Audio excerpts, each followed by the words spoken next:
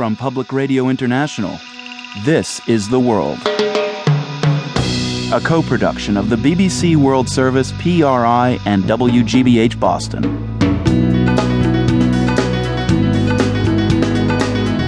It's Thursday, September 2nd. I'm Marco Werman.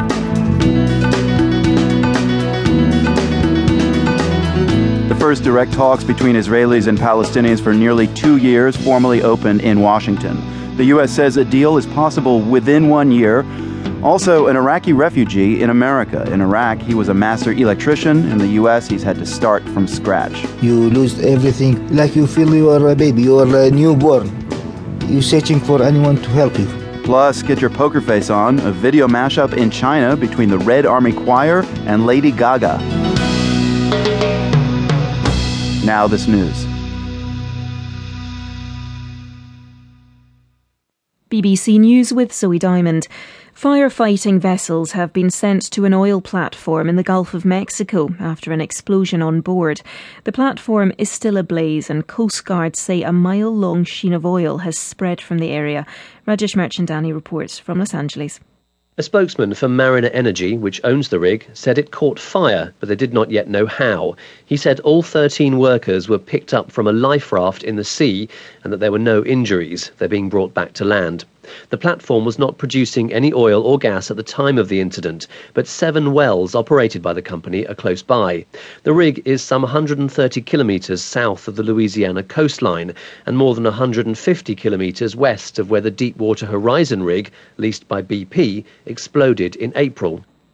The explosion comes amid continuing controversy over attempts by President Obama to impose a moratorium or deep water drilling in the Gulf of Mexico. The US government ordered a halt following the oil spill in April while it investigated safety and environmental concerns. But that has been the subject of legal challenges by drilling companies.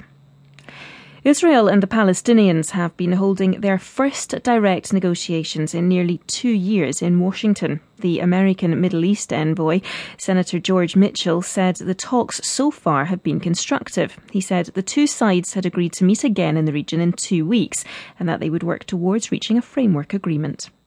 Our goal is to resolve all of the core issues within 1 year.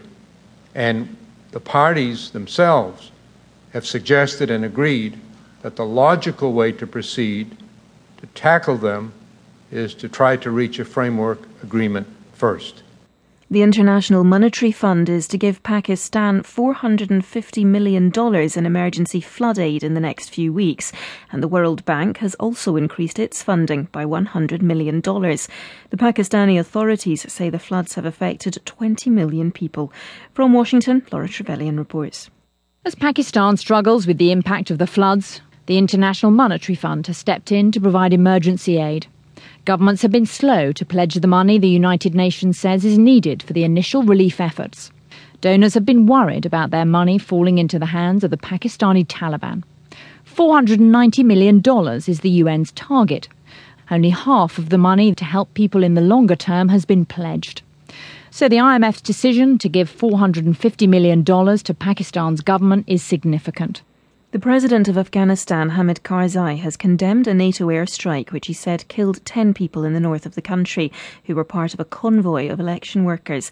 The NATO-led intervention force in Afghanistan said it believed 8 to 10 militants had been killed. World News from the BBC. The German central bank has called on the country's president to dismiss one of its board members, Thilo Sarrazin, over comments he made about immigration and Jews. From Berlin, Wana Lungescu reports. In a terse statement, the board of the central bank said it had voted unanimously to request Thilo Sarrazin's dismissal. It's an unprecedented decision which this proudly independent institution has taken under unprecedented pressure. In a book published this week, Mr. Sarrazin claims that Germans will end up strangers in their own land because of Muslim immigration. He also said that Jews shared a particular gene which made them different from other people. His comments have hit a raw nerve, with leading politicians, including Chancellor Angela Merkel, calling them unacceptable and damaging to Germany's reputation abroad. The United Nations top human rights official says she's postponing the release of a report that has angered Rwanda. A draft